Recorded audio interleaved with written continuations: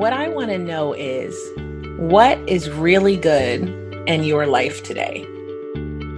I'm Kia, and this is another episode of the Female Veterans Podcast. Lynn's journey since her time in the National Guard has been full of twists and turns, highs and lows. She's battled the Department of Veterans Affairs and has helped numerous veterans as a volunteer at the DAV. Her passion is helping women veterans, just like mine, and this woman has saved homes and she saved lives of female veterans. She has gone from being homeless to starting a not-for-profit organization called Hope for Vets. And I can tell you, she is an incredibly amazing person. Hey, Lynn. Hi. Thank you for having me. I'm so glad you joined me today, and I can't wait to find out all the details of your experience. So tell me, what made you join the military? Well, growing up there was always a struggle in the life, family life. Wanted to do more, wanted to go beyond myself, beyond helping up, not just helping my family, but helping others. So what it got me is that I really didn't know where I wanted to go and what I wanted to do. So the next best thing was to I first joined the National Guard and spent 6 years there and still felt something was missing as a single parent even. Mm-hmm. So being a single parent, I did have to give rights up to the father, but I ended up joining the active duty for 4 years in 2001 and 2004. And so that's where the journey started, being able to, help others and being able to see what's really out there in reality. Okay, so which branch did you join? Army National Guard, and then the Army Active in Fort Benning, Georgia. It was the main station that was where I was stationed. What was being in the National Guard like? National Guard is 1 weekend a month. You live your own life, so it's just kind of connecting with military, doing your job.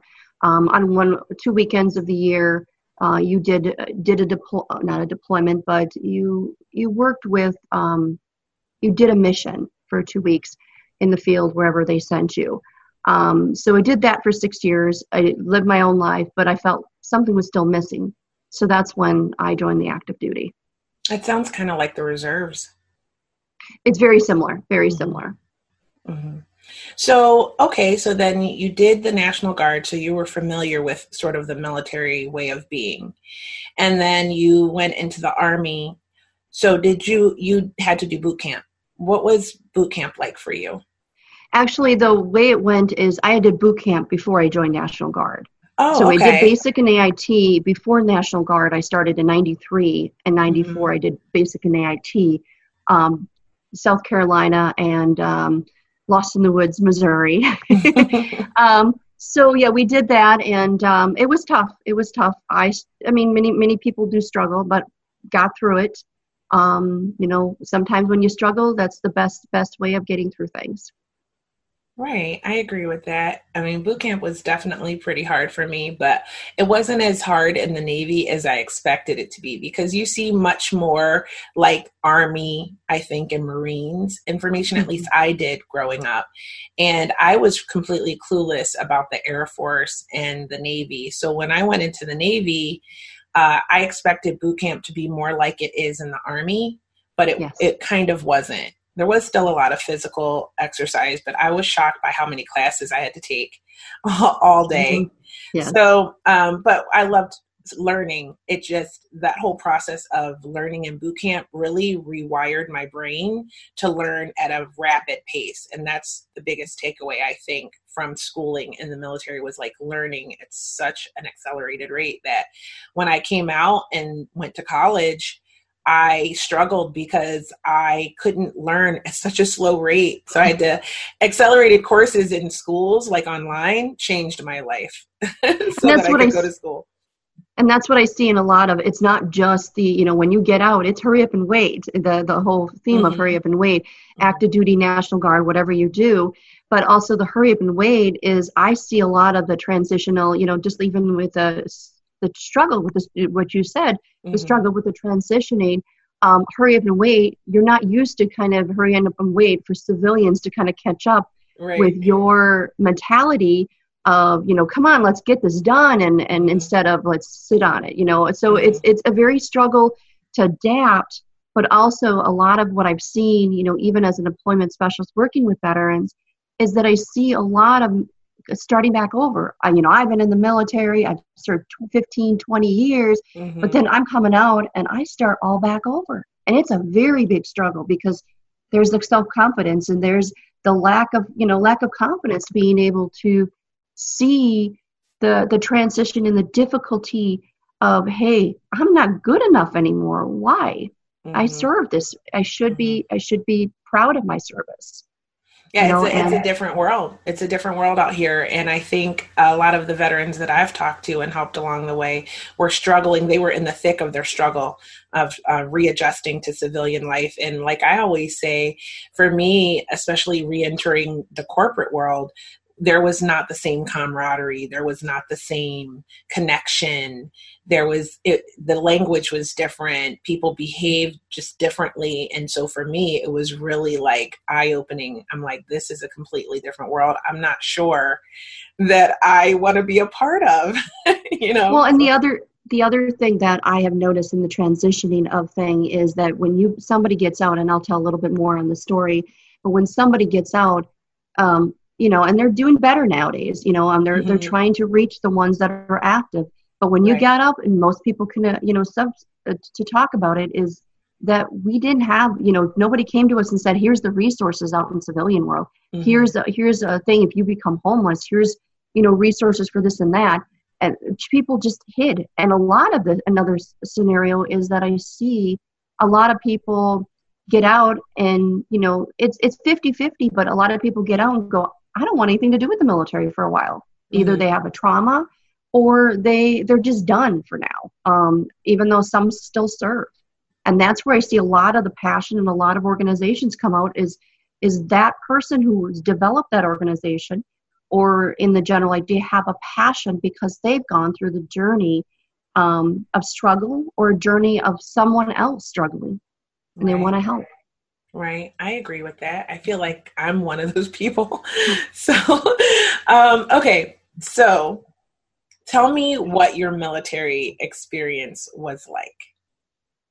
Well, the National Guard was another story. You lived day in and day out as a regular life. You had relationships, you had a job, so on and so on. And I mean, that was many, many years ago. I would say 93 to 2000. But when I went active duty, it was a new perspective. It was something that I was missing in life. I was going through relationships in the civilian world. I wasn't connecting. I was going dead end jobs. I wanted to do something different. And even though as a single mom, I still missing something. So I gave up my rights for a little bit, and I went active duty. And during that time, I would have never, when I got in 2000, early 2001, before, the towers hit, um, they gave that opportunity also to, we got free computers and free laptops to go to school. I would have never gone to school. I would have never gone to school and never thought about going to college. So that opportunity kept me going. And I think in one sense, I think the college saved me, in the stories that I'm going to tell further. But I struggled in the beginning. I probably went through 3 or 4 different colleges before I ended up, Mm-hmm. finally getting my master's degree. But it was a struggle, but it was one of those things that I believe that one piece that saved me. I served 4 years active duty. And during those 3 years, 2.5 years actually, I was support for E5 officer schools. I served in Fort Benning. And during that time with the officer schools and stuff, I was in the field. I was behind a truck, transportation. I slept in my truck. I Wow. camped outside. 2.5 years of, I wasn't a mom at that time because I didn't have my child with me. So they sent me out continuously as a E4. Continuously, went into the field, and I came back to shower, and I went back into the field. I didn't spend a lot of time in the unit itself. I spent a lot of time, in the field, sleeping or being on call. You have to be on call 24/7. You get a 5-minute nap. Oh, we're ready to go. We're ready to go. And you're the only one there, driving these 5 tons in semis. You get jokes around it because 120-pound female driving these semis and shutting these tailgates and hurting yourself, but shutting these tailgates with these officers on board, there was a little respect, and then there was a little disrespect throughout the process. Oh. But I loved it. I loved the 2.5 years, but then things changed. My medical took over. I ended up in the medical board, and I ended up getting custody because of an abuse back home and a fight with attorneys that I was able to have my son. So I was, at the same time, I was fighting the medical board because I was sick. I was always at sick call. I didn't understand it. And then upon everything else, I was fighting custody of my son to get back, and I got custody because he was abused. Okay, I'm going to stop you there because I have questions. That's okay. So you got sick. Yes. Okay, can you elaborate on that a little bit more? I ended up getting, in the military, you work hard and you're always on call. My back started hurting. I started having IBS issues. Finding out with the IBS issues that I was allergic to MSG. Well, all military food is Right. have some preservatives, or in the field, the what do they call them? The MREs. Those aren't quite as healthy to live off those for 2.5 years. Right. But and then when they brought hot meals out, they're going to be preservatives. They're in containers. So I kept getting sick, not just because of IBS. I would get migraines. I had cervical issues with the migraines, neck issues. I worked Cavalier. I worked 2.5 years in the field. I had to. So my neck started really deteriorating. And so I was in sick call more than I was out in the field after that fact. That was 3 years into the process. 3 years, eventually 3 years, and I re-enlisted. In early 2003, I served my 3 years, and I re-enlisted another 3 years. But then because of the medical struggles, the custody of my child, and troubles with my unit, it took a little downfall. Okay, my question is this. You're talking about custody of your child. First, you said you had to give it up. Why did you have to give it up? Well, when I re-enlisted, I'm the one that went to the recruiter and said I want to go active duty. Mm-hmm. And they told me, well, you have to give custody up because it's your first enlistment. You could go war. Mm-hmm. Well, I did that.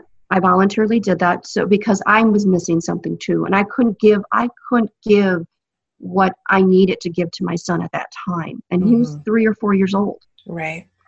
So when I got in, I found out, because I was already National Guard, and it's very confusing to the military because they ended up sending me a National Guard check after I was out of active duty. But when they were confused that I served, it was a second tour. They considered a second tour. So I had rights to actually have my son. So I'm fighting the attorneys. I'm fighting the military to get him back. And eventually got him back because of an abuse. So I just wanted to say, because, women who are veterans know this, but anyone else who might be listening who doesn't serve in the military or hasn't, may not know that you were required to give up your son, like the government required you to give up custody of your child in order to serve. So I just wanted to point that out. Yes, as a single parent, you must Right. give custody up either to grandparents or parents or wherever. Yeah, you must give it up because of the thing. And then we did have an attorney when we fought. They weren't going to give me custody at first because of the situation where you could go to where what could happen. Right. And then so we went into a family care plan when I did get them, but there was some struggles with that too. Okay. So, all right. So then now you're fighting a med board because now they're trying to med board you out because you've been sick. Yes. I wasn't really fighting a med board. The med board said, hey, we can't send you to the field. You're not on duty. I was on a profile. I eventually ended up on a profile for only 5 pounds. Literally, it was wow. I couldn't do anything. That's how sick I got. And it wasn't just the med board. I'm fighting the med board itself. I'm really fighting the unit. The unit, there was a new commander, and that commander in general, we called him Candyman. He loved giving Article 15s, and I was on his radar. And most people, when I hear people say, well, you did wrong, you deserved it, or, with the status of it, it took me 15 years to talk about this. 15 years because people would say to, just in general, that, oh, well, you deserved it because, you were disobeying an officer or whatever the case would be. It wasn't that. I was sexually assaulted by my platoon sergeant who I trusted. And during that time frame, I did not feel comfortable staying on post. So I moved off. And lived with a female who I did not know a lot about, and I should have beforehand. And she ended up starting trouble with that process.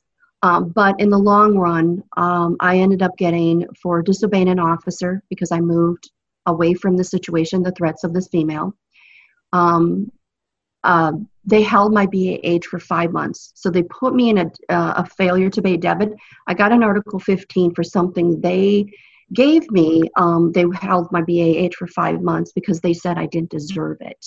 After I reported it 8 months later, because I was on administrative board, 8 months later, I reported the sexual assault because at that time, my platoon sergeant was telling me, hey, we're going to help you get E5.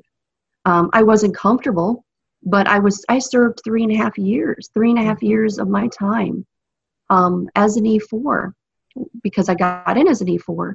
And I wasn't lazy. It has nothing to do. Could you hear that a lot? People say, well, you're just lazy. It wasn't that. I was the only white female in an all African-American male unit. It was an infantry unit. So it was kind of fighting the male population.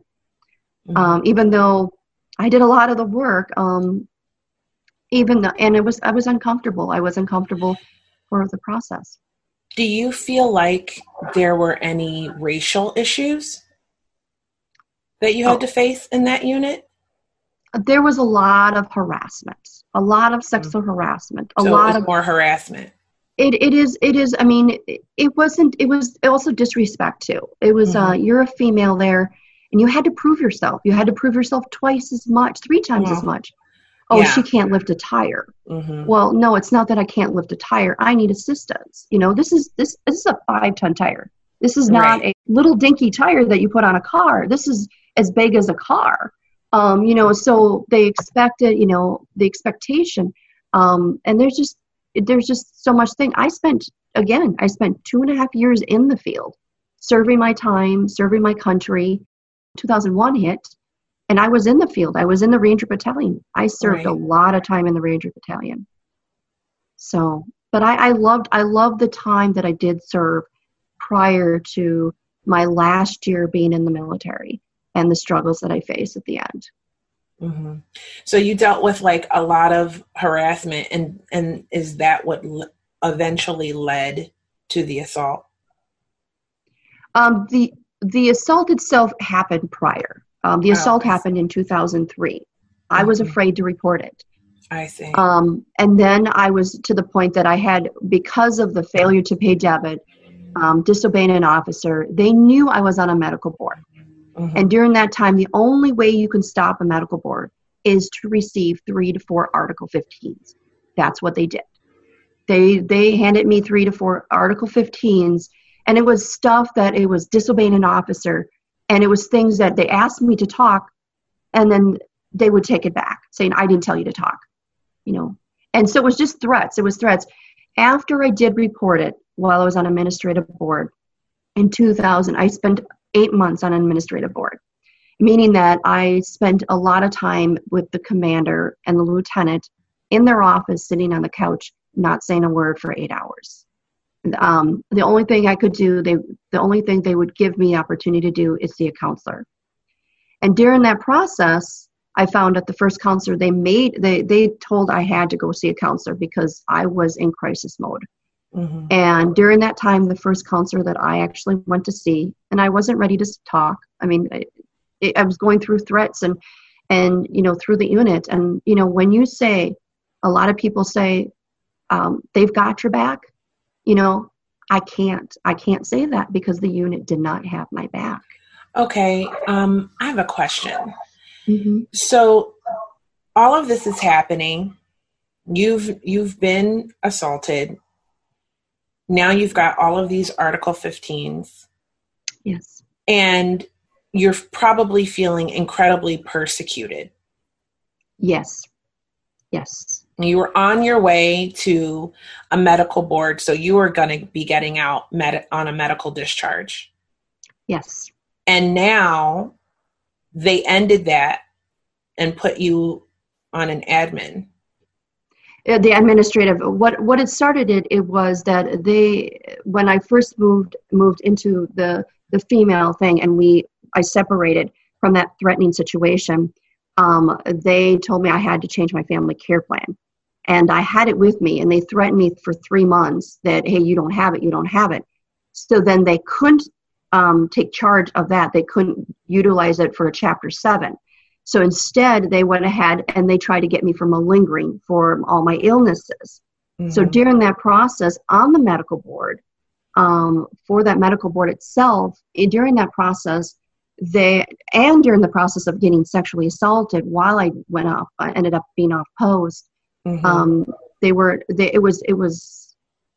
It was a nightmare. It was like being in prison. It sounds like they were coming at you full force. Just listening to it, I feel like someone's trying to get me, you know, like they were to the point. There was incidences where the lieutenant commander, both of them told me, you're going to get out with nothing.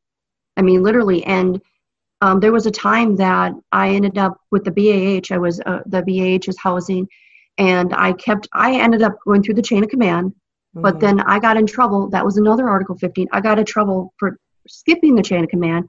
I ended up going to the chaplain because I wasn't receiving it for 5 months, and put me in a bad situation, and as a single mom. Mm-hmm. And so, but I ended up getting an Article 15 for that too. It started in April of 2004 is when they told me, I have a choice. You can get out. And the JAG officer told me you should take it, or you can fight this. Mm-hmm. And it's like I had no choice. It was like my dignity was stuck there. My pride was stuck there trying to fight for what was right. You know, disobeying an officer. I wasn't disobeying an officer. I was trying to speak of what they asked me to speak. I was trying to survive in these units, being a single mom without the support of the unit. And I went outside the SOARs because I had no choice. But during that time, when I started April of 2004, at that time, the administrative board started. I had nothing to lose. I really was hopeless. My phone was taken away. As a single mom, I was held at home. I could not go anywhere. They literally told me if I didn't have my son, they would have thrown me in jail. That's how bad it got. And why? Why would they have thrown you in jail? Because they didn't want to deal with me. And the other thing is, throughout the time with the medical board, in the beginning, my profile was I can lift 50 pounds. So after work, for months on months, I was doing extra duty. I was by the battalion commander of the post and everything. And, you know, And at that time, I had nothing to lose. So I finally reported my platoon sergeant that sexually assaulted me. And during that process, I was brought to the table with the battalion commander in front of me, and he asked me if it happened. I said, yes, sir, it did happen. And then he called me a liar and ripped it up. Oh my God. Like right in front of your face, he just ripped it up and just told you straight to your face, oh, you're lying. Yep. I'm a liar. I can't imagine how that must have felt in that moment. I was already to the point that I was hopeless. I was so suicidal, and it was unfortunately the only thing that saved me at that moment of time was that I did have custody of my son. I would go home emotionally drained.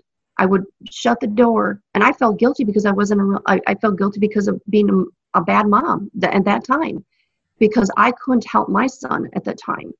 I would go home and I would lay down in my bed. I would turn on the TV cartoons for my son, and I would lock the bedroom door so he wouldn't be able, because I was sleeping. I couldn't do it anymore. And during that process, they required me to go see a counselor. It was a setup. The reason why I say that is because the counselor that was required was a best friend of the sexual assault male.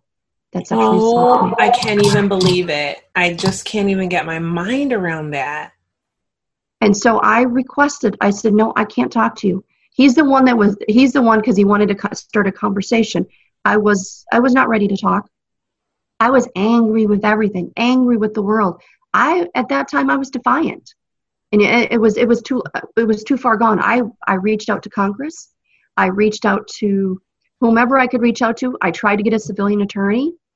It was too late. They could classify as prosecuting me already. Well, they couldn't wait to get you out fast enough. I am sure of it. You became a problem. I also was put myself on Germany orders, and it took 30 days because my son is autistic. Mm-hmm. So upon having been a mom, I'm a mom with an emotional son who had physical problems and emotional problems. So it took 30 days to get that. During the process, I asked to be removed from the unit 3 to 4 times. They said, sorry, we can't do that. We can't keep the morale. They were lacking drivers already, and I was just another body. And I ended up requesting to see the battalion commander of the post. At that time, I was angry with everything. And pretty much, excuse my language, but pretty much he literally told me to get off my post and never come back. And I have a documentation showing that. That was his response. Just get out of here. He wasn't listening. He respected the commander, the lieutenant, and all that stuff. Never was able to tell my story. Never be able to. And I think that was the hardest part. Mm-hmm. I wasn't able to speak. I wasn't able to tell my story. I wasn't really able to tell really what happened. And they didn't care. No one was listening.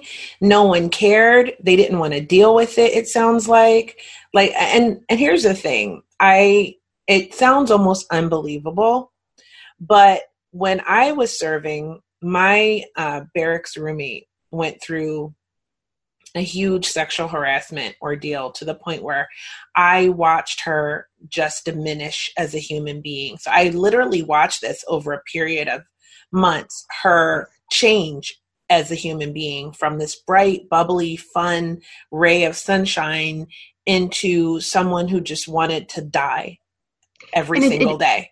It's very stressful because you're in this unit, and it's like taking all your friends in a bubble and just going around as a circle around you, and mm-hmm. every single one of you is fighting against you. There is mm-hmm. no one in that circle with you, mm-hmm.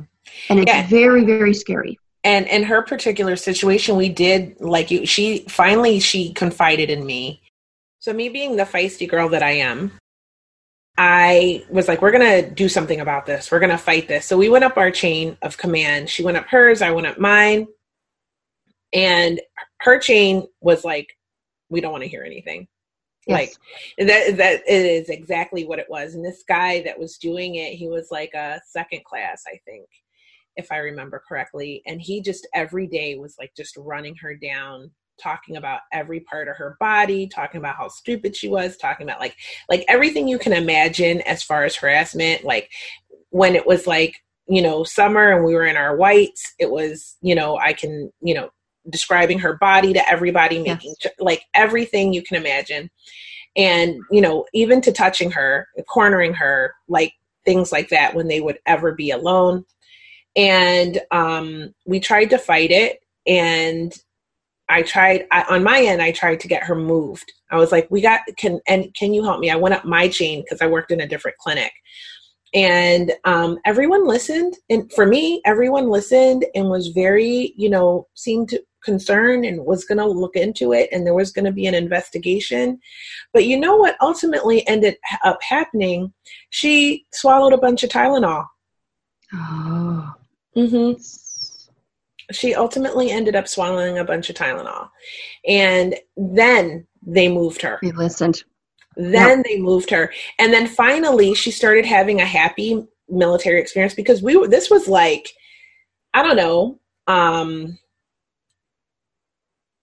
6 months out of boot camp. So right after A school, she got stationed at her first staff job at Great Lakes.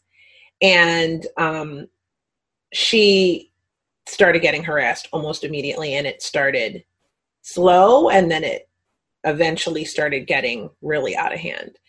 And so that's what ended up happening. So I can believe it. I can believe everything that you went through just based on the fact that no one would listen to us. And it was my rude awakening into the real adult world, into real life.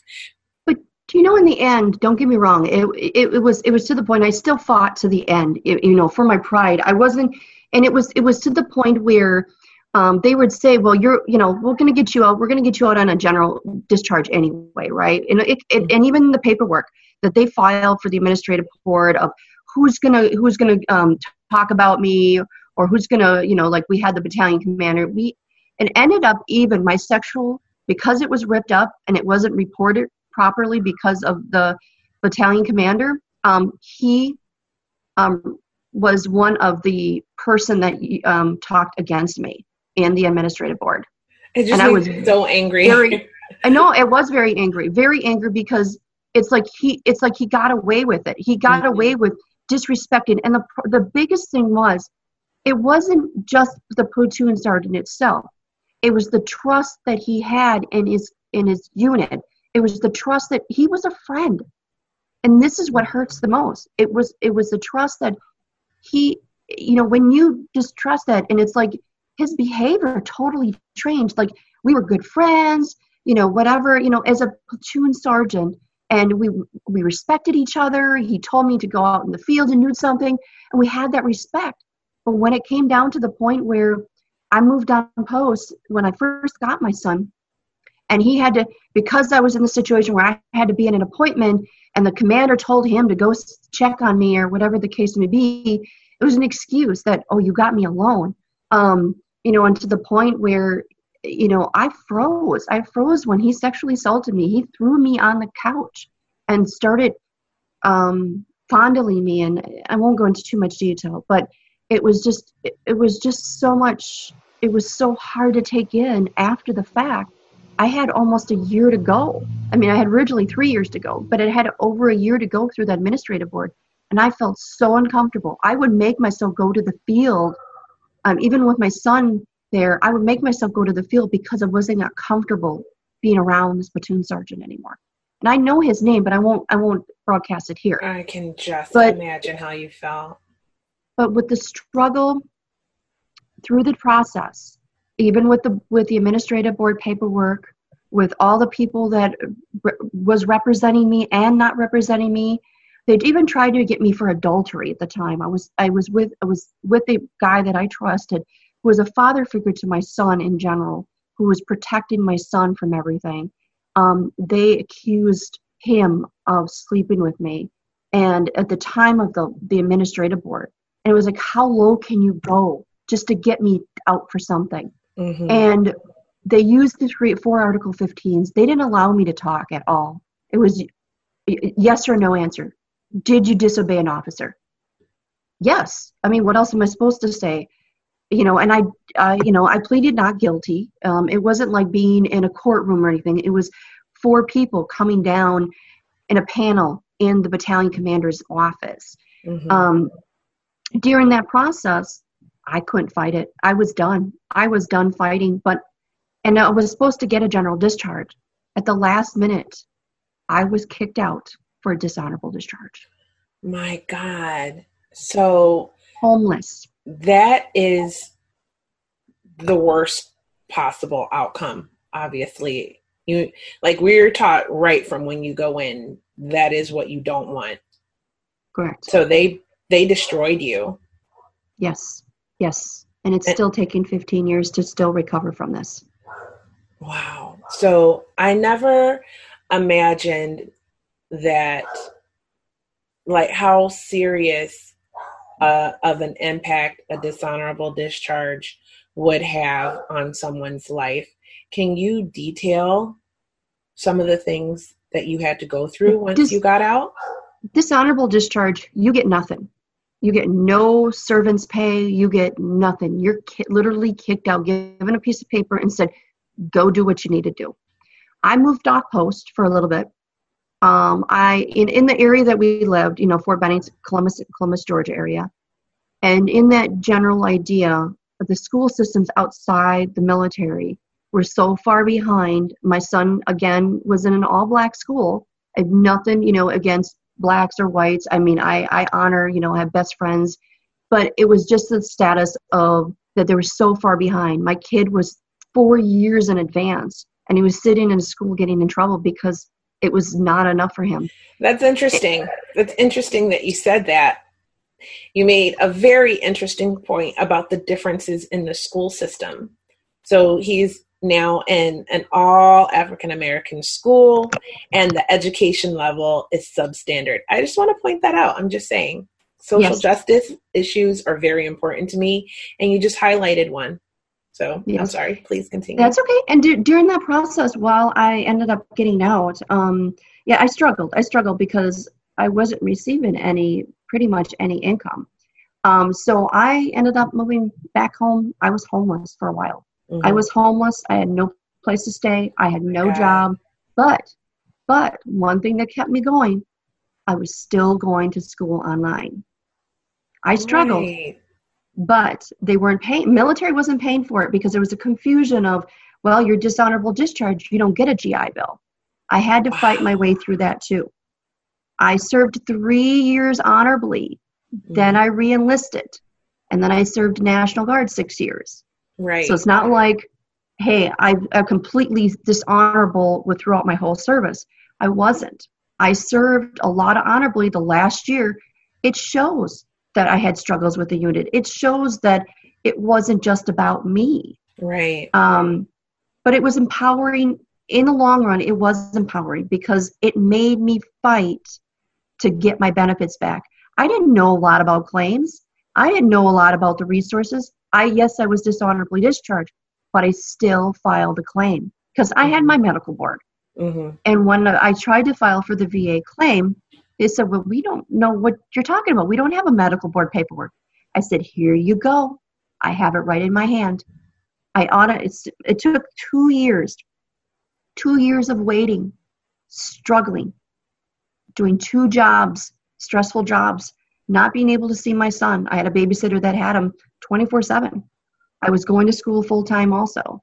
And during that process, the 2-year process, I struggled. There were so many times that I wanted to commit suicide.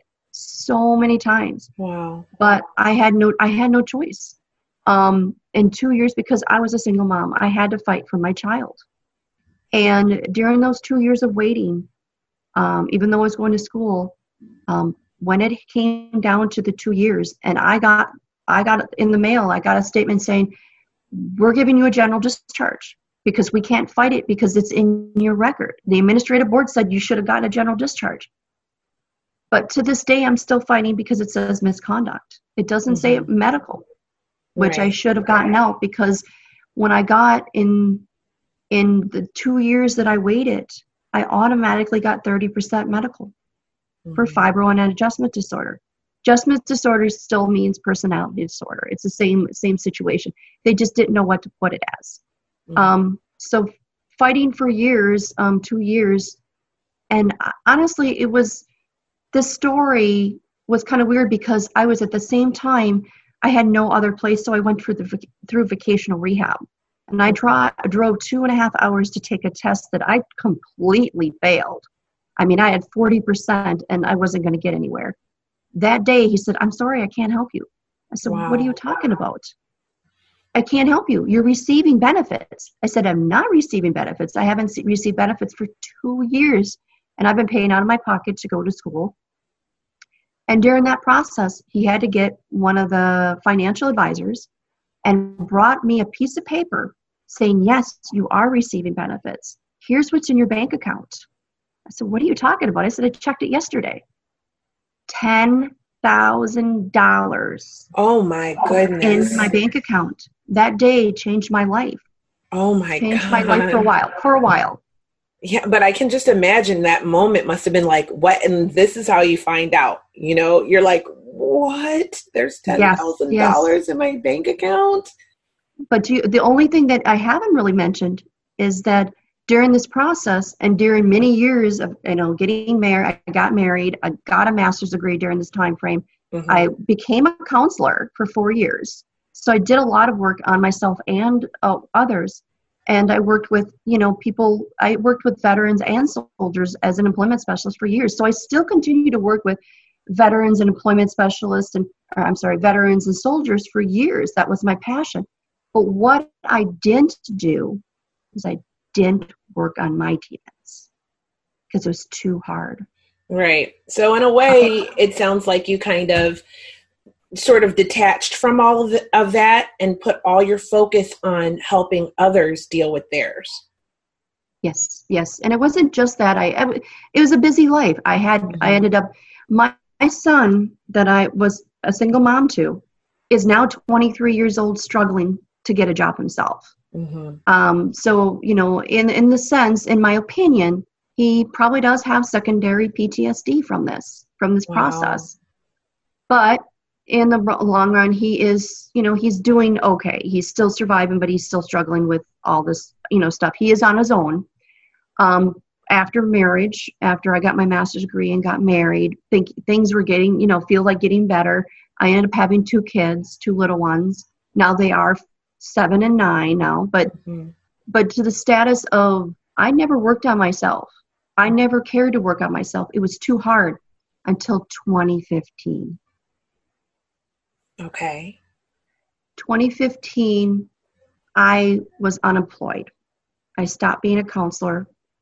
I re-triggered, traumatized myself from the supervisor itself, from being, from working with my supervisor. Right. I won't go into too much detail on that, but I did go into 2 years of unemployability. I couldn't work. I was dealing with trauma. It was re-triggering from my military career, from my sexual assault, and the 8 months that I dealt with. I had struggles with going to see a counselor because of the situation where my first counselor was out to get me, or if you want to call it out to get me, but it was best friends with the sexual person who sexually assaulted me. And it was set up. He was there to, get as much information against me so they can get me out.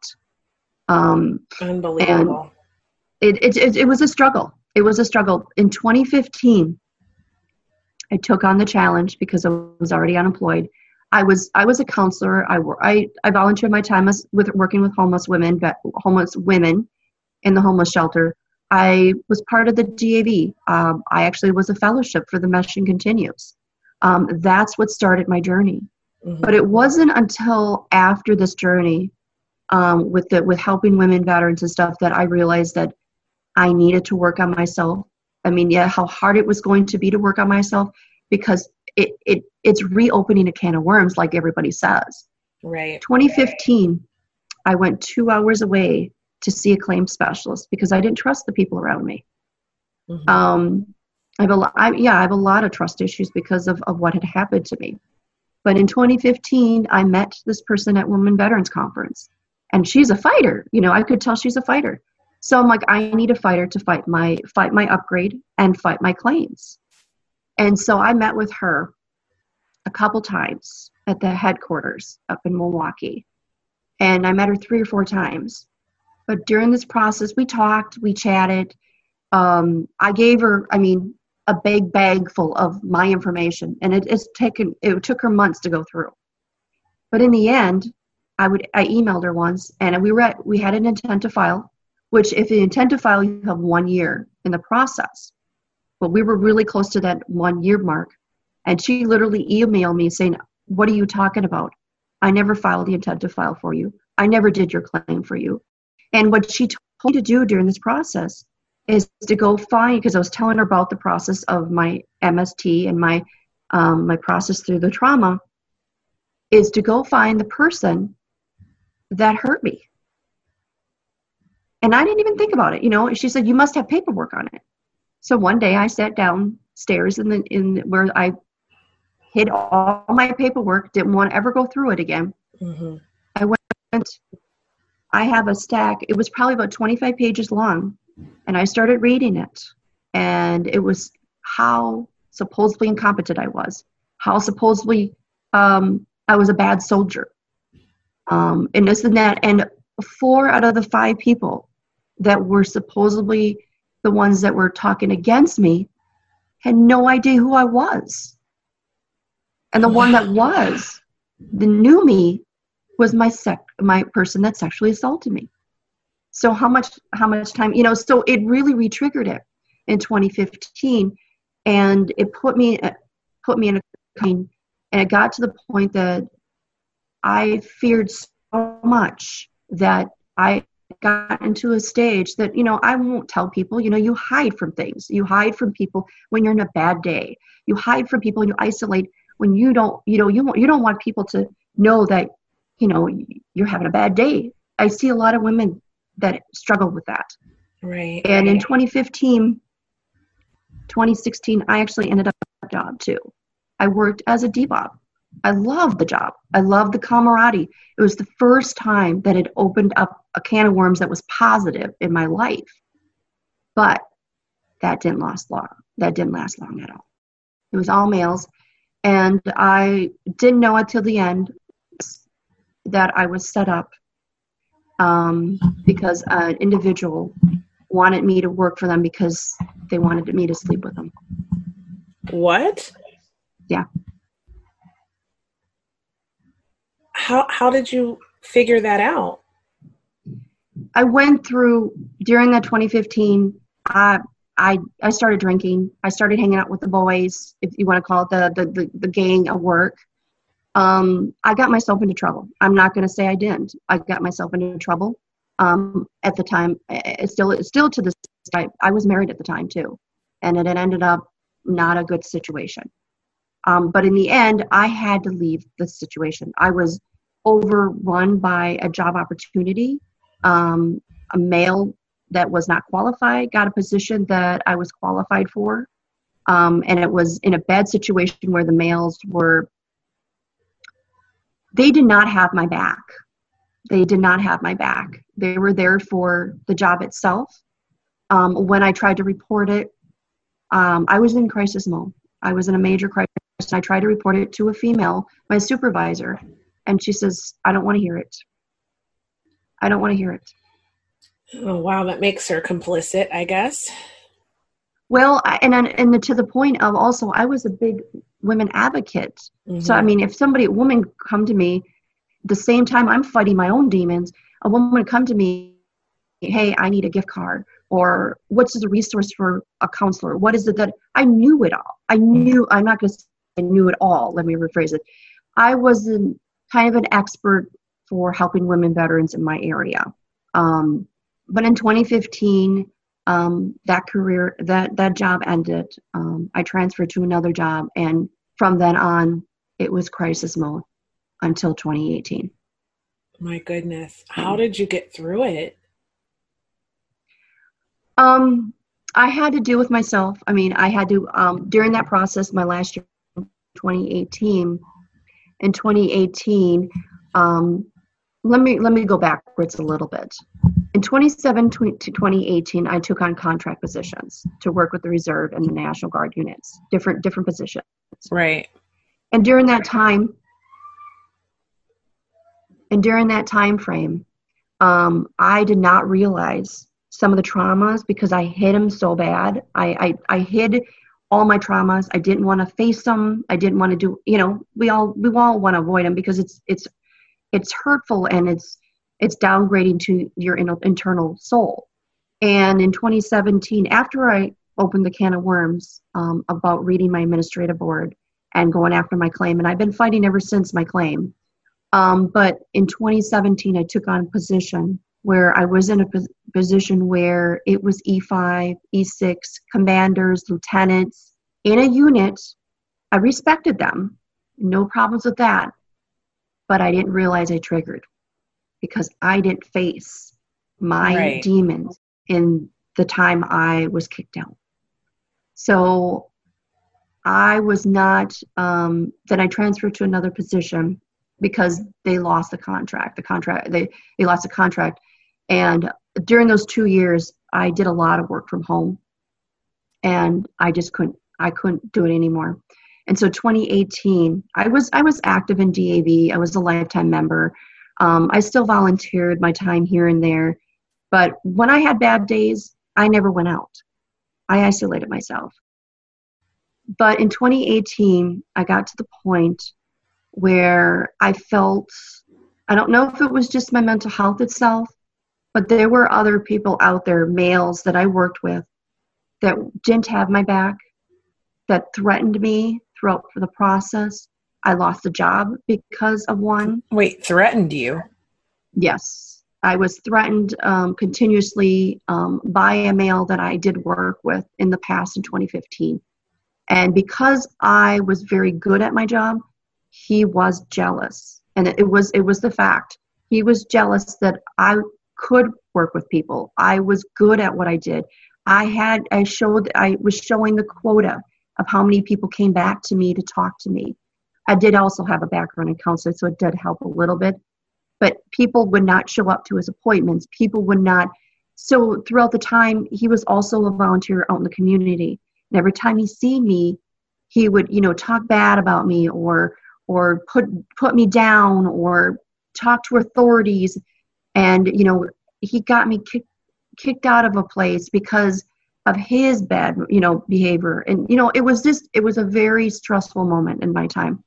I did not realize that you're doing all this altruistic work, and you guys are helping people, you're out to help people, but behind the scenes, it's cutthroat.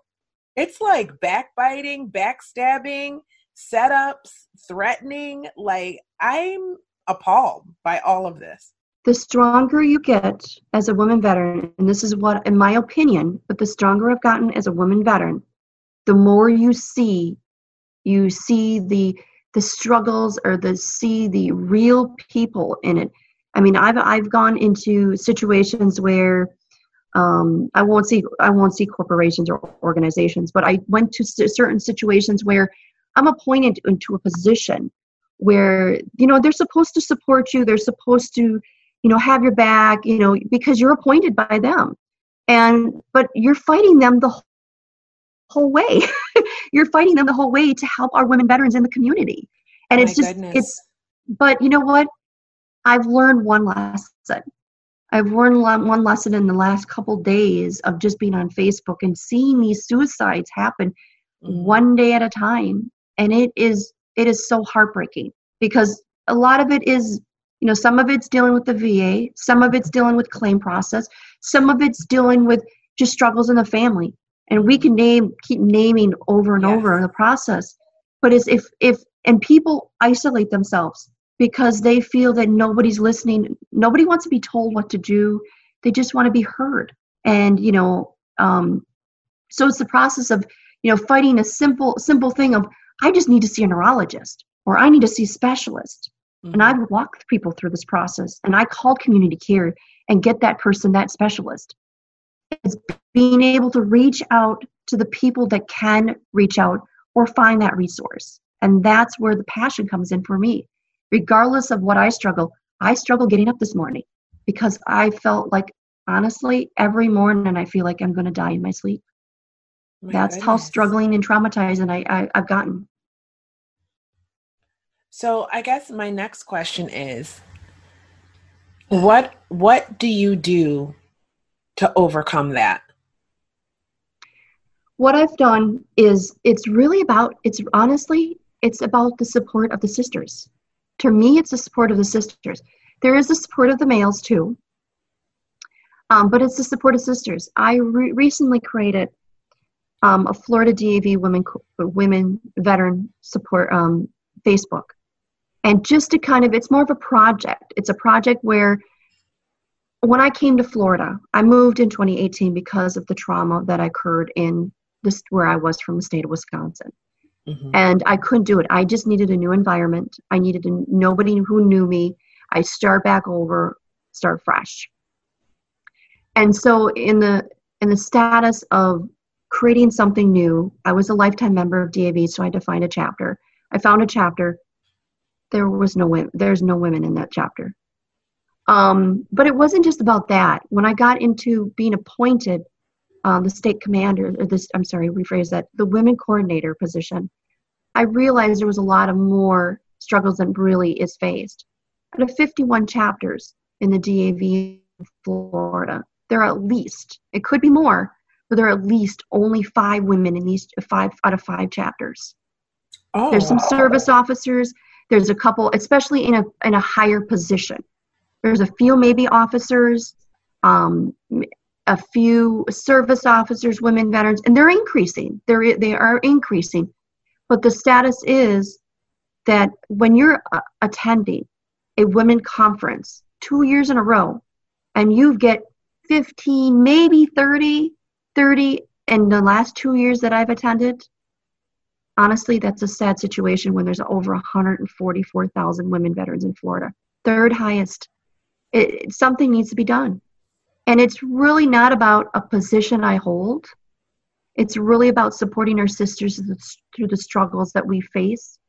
It's really about sticking, it is hard to say, one, and it is very difficult to connect female with female, because in the past, in the struggles that I've faced, you see females, not just females and females, but females, males, beating each other up. Mm-hmm. Oh, I'm a leader, I should get this, or I'm a this. It's not about a leadership role. It's about saving our sisters and saving our brothers. And yes, I am very passionate about it. I mean, look at what I've gone through. I couldn't find the resources. I was homeless. I stressed out about reaching out to support my sisters because I couldn't find these sisters. And then come to Florida, and I lose a little bit of my VA benefit. Let me phrase this. I lose about a little bit of when transferring up here to feel good. I was getting injections. I was getting a little more assistance. When I come to Florida, they refuse to get me certain medical stuff. So I'm in more pain. Oh my goodness. And they say, well, we're improving. Well, compared to back in Wisconsin, I was part of the women's subcommittee, a sister assistant program, which I was honored to see it. But in Wisconsin, we worked with the women coordinator through the VA system, and they tried to improve the VA itself, trying to reduce the harassment, trying to increase the women population to go to the VA, just things like that to feel comfortable with the VA system. But in Florida, it's a different culture. I don't know if it's because it's warm all year round or if it's just to the point where we're not outreaching. There is not a lot of women veteran nonprofits in the area. There is not a lot of local financial. In Wisconsin, we had a veteran homes. We had they recreated. We had CVI, which was Center of Veteran Issues, where they dealt with a lot of homeless. We also have HUD. We do have HUD here, but we do have a lack of housing. We do have a lack of connections. And we're getting a lot of runarounds. You get a women veteran. Well, where can I go? I have children. Where can I go? They're surfing on the couch, but they're not counted as homeless. There's so many different directions. And what I've noticed in the last week, actually, is that with all the suicides, not just with the VA system itself or whatever, with all the suicides that have attended, that have happened, and the reality of it, something needs to change. It's not the good old boys anymore. You're absolutely right. My next question for you is, after all of this journey and everything you've been through, you've now created an organization that's dedicated to helping veterans. Will you tell me more about that? Well, there's actually two sections of it. When I was in Wisconsin, I was part of the Mission Continues, and they gave me a little direction to go with. And during that process, there was a gentleman that helped me through creating social events, allowing women to stay in their homes with grant-based. And from there, I actually created, and it took me 2.5 years of research and education, and it wasn't an overnight process. It got transformed. It started in January of 2018 in Wisconsin. Again, it's a different culture in Wisconsin, what is needed in Florida. So when I came to Florida, I was questioning myself if I wanted to kind of transfer it. I researched. I don't want to repeat anything that's already here. I want to collaborate. If you collaborate with another organization that's doing something, less work for me to do. But it's also a combination of connecting with others. Hope for Veterans is really about finding the resources, taking a woman veteran who maybe lost their purpose, who maybe has the skills and education. I've found many people that have master's degree or bachelor's degree. And it's not just about the degree itself. People that know how to knit, people that have the passion to help others, but they're not giving that opportunity to utilize that. So Hope for Veterans is not just here, you want to volunteer for an organization, and it's all about women veterans. It's about taking that woman veteran, regardless if they need the help or regardless if they want to volunteer, to combine the two, supporting the two women, that need help or that want to help, to, starting with service officers. Having these women service officers work with MST clients. They're more comfortable. Mm-hmm. Having women veterans attend with these people with CP exams. They're coming out like crazy now. I just attended 6 CP exams, by myself, and they're stressful. They're anxiety driven. And so we are reaching out to Florida area to be able to, if they want us to support them, to be able to go with them in their, with them to those meetings. And to be able to VA system. We are reaching out. We have connections. Jacqueline Hayes, who is the VA rep, who, anybody needs help for the Washington, D.C. We have a lot of people in Florida, like Lisa Kirk, who is a great representative, has lots of resources, and a lot of women have resources. In their community, they find resources over time. I can't do it all, but they can help, and we want them to be able to help, and being able to, utilize the VA system. A lot of people have gone outside the VA system, and that's very common because there is a lot of red tape. Sorry about that. Red tape. But if we don't continue to use it, and if you fall under the program, if you say, I don't want to use it anymore, 2 years gone by, it's very difficult to get back in because of the waiting list or because so many people being part of it. The reason why we say to stay with them for, to be at least once a year, go see the PCP, primary care physician, is because you're still in the system. Nowadays, because the Mission Act is starting to take over, you can go outside the system with specialty. And with women, it is needed with specialty. You could see your PCP, you get the basic overall, you get an exam once a year, whatever the case may be. But I have migraines on a weekly basis. I need to see a neurologist. Giving me meds 24/7 is not going to be not to me, that's not the answer. Wow. So if anyone wanted to reach out to your organization, how would they do that? There are many ways. First of all, I do have my personal phone, a personal phone that's always on. And my number, again, is 920-471-2119. It is Florida now because it's from Wisconsin, but for that number. But the website to look under is www.hope, HOP, number 4, veterans, VETERNS.org. And just to look on the website, see what we offer. We are still expanding it, but in the process of expanding it, we're new to the area because I just transferred it in April.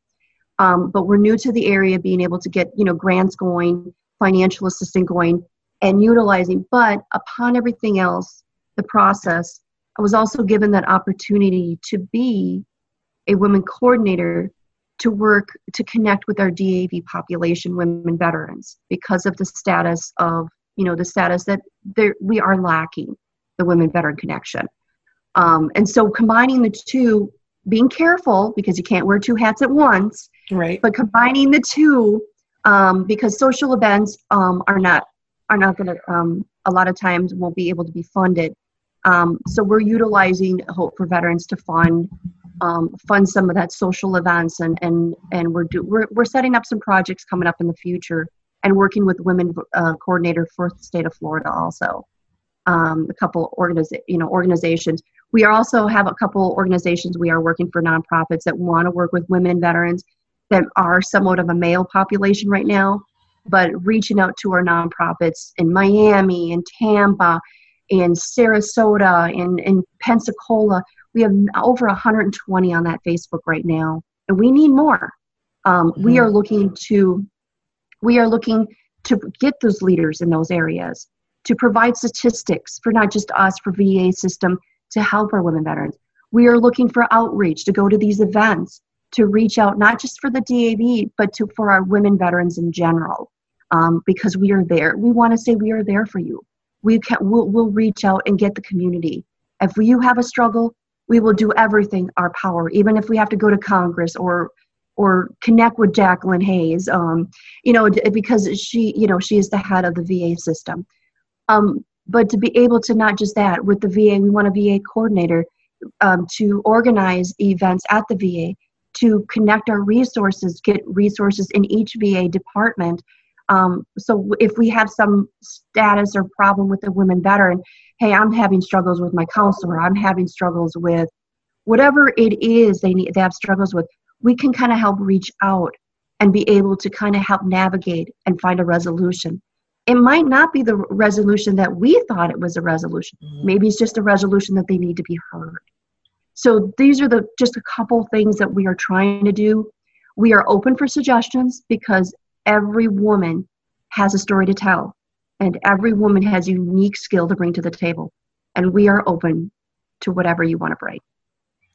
I love that you said that every woman has a story to tell, because Yes. that is my philosophy, and that is what I believe, and that is exactly why I'm doing this. And I want to thank you so much for coming here today and sharing your story and telling me everything that you're doing, because you are doing amazing things there in Florida to help the female veteran community to just thrive and to have a better experience in this life. And it's just amazing. It's amazing to me, after everything that you've been through and everything that you've fought through and what you've begun doing. It's so beautiful. And I just want to thank you. Thank you for coming on my podcast and sharing this. One thing to end this, the scenario or the story here today was that I get a lot of women ask me, well, what can I bring to the table? I don't understand. I don't have anything to bring to the table. One thing that I've learned over time, even if you're struggling today, which many of us do, I struggle on a daily basis. I'm not going to say, I'm a leader or whatever the case may be. I still have really bad days too.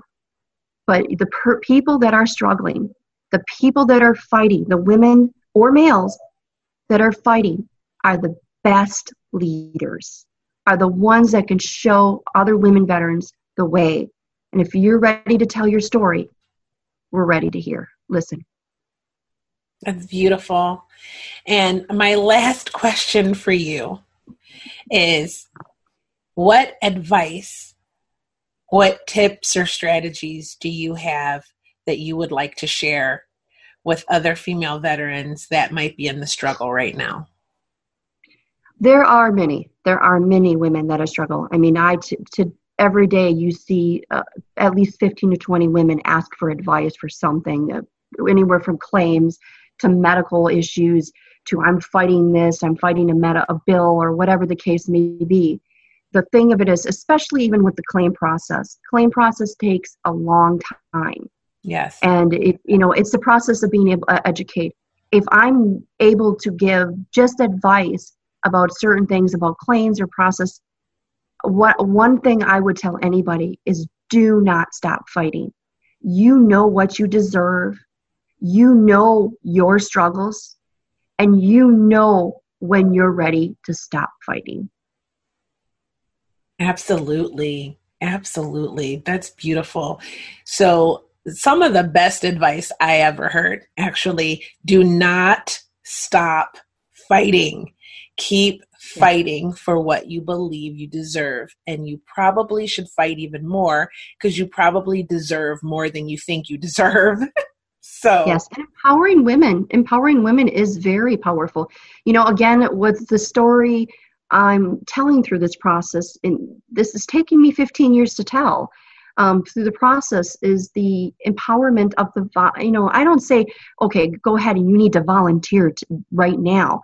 It's not, and I'm not, even on the Florida DAV women veterans or or Hope for Veterans, I don't tell you need to volunteer or you need to change your ways. It's not about that. It's about when you're ready. When you're struggling this day, or when you're struggling this month. Even if you can make a call to help our women veterans, if you are able to do secretarial position, if you can just do paperwork or just send a flyer out to someone, it's still part of the group. You are still very important to whatever, you are important, and you can empower yourself. I agree. Oh my gosh, Lynn, thank you so much for all of that. That was just a really, really powerful conversation. And I appreciate your candor, and I appreciate all the passion that you put behind every single thing you do in the support of female veterans. And Florida is really lucky to have you, I gotta tell you. And I have to thank you because I know somehow we reached out together, reached out to each other, mm-hmm. and that there's always a reason behind it. And I know there's a lot of women that want to tell their story. There is a lot of projects out there like I am not invisible, or things that the VA are representing, which is wonderful because you see the empowerment happen and transform just a picture of a woman veteran. Just to tell the story, it empowers them. Think, I'm important. I can do more. Absolutely. And that's what I want to see. I want to see other women reach out, and your story might save another life. Absolutely. Absolutely. That is something that I have been saying for quite some time. And everyone who is interested in learning more about Lynn's organization, I will put links in the description of the episode so that you can find her and reach out to her as well. And just from the bottom of my heart, Lynn, before I sign off, I want to tell you, thank you. Thank you for everything that you're doing. It is horrible to hear what you had to experience. And as an empathic person, I definitely connect to the emotions of what you must have been going through during your active experience, and how you've had so many hurdles to overcome, and how you've just the entire time helped other people. You're just such a beautiful soul. And I just thank you so much for sharing. Thank you. Thank you. Thank you so much for being here. And sometimes it's always a situation where if it the volunteer, for me, volunteering empowered me. And even though I struggle to this day, it kept me alive. And Absolutely. it kept me alive. And that's where I am very, very emphasis on the struggle of the homelessness and the struggle of suicide, not just women, but males also. We need to Absolutely. try to prevent it. So, Oh yeah, our veteran brothers and sisters are dying like crazy. I think I read a statistic that was on NPR that said the suicide rate for female veterans is 250% higher than for their civilian counterparts. I mean, that's 250%. That is not a small difference. well, one purpose that it is the highest, why the highest rating is because we know how to use a gun. And there is civilian out there too. But because a gun is something that you can't come back from, I mean, if you taking drugs and you're whatever the case may be, you might end up in the hospital and survive. But you shoot yourself, most of the time you're done. Unfortunately, that's the case. And so women in the military know how to use rifles and how to do it. It's so hard to say because suicide just in general is just so heartbreaking. It absolutely is. And you know what? I definitely believe that with this podcast and with people like yourself coming on and opening up and sharing our stories, I speak to women every day now, and a lot of them will say to me, I don't know that my story can help someone.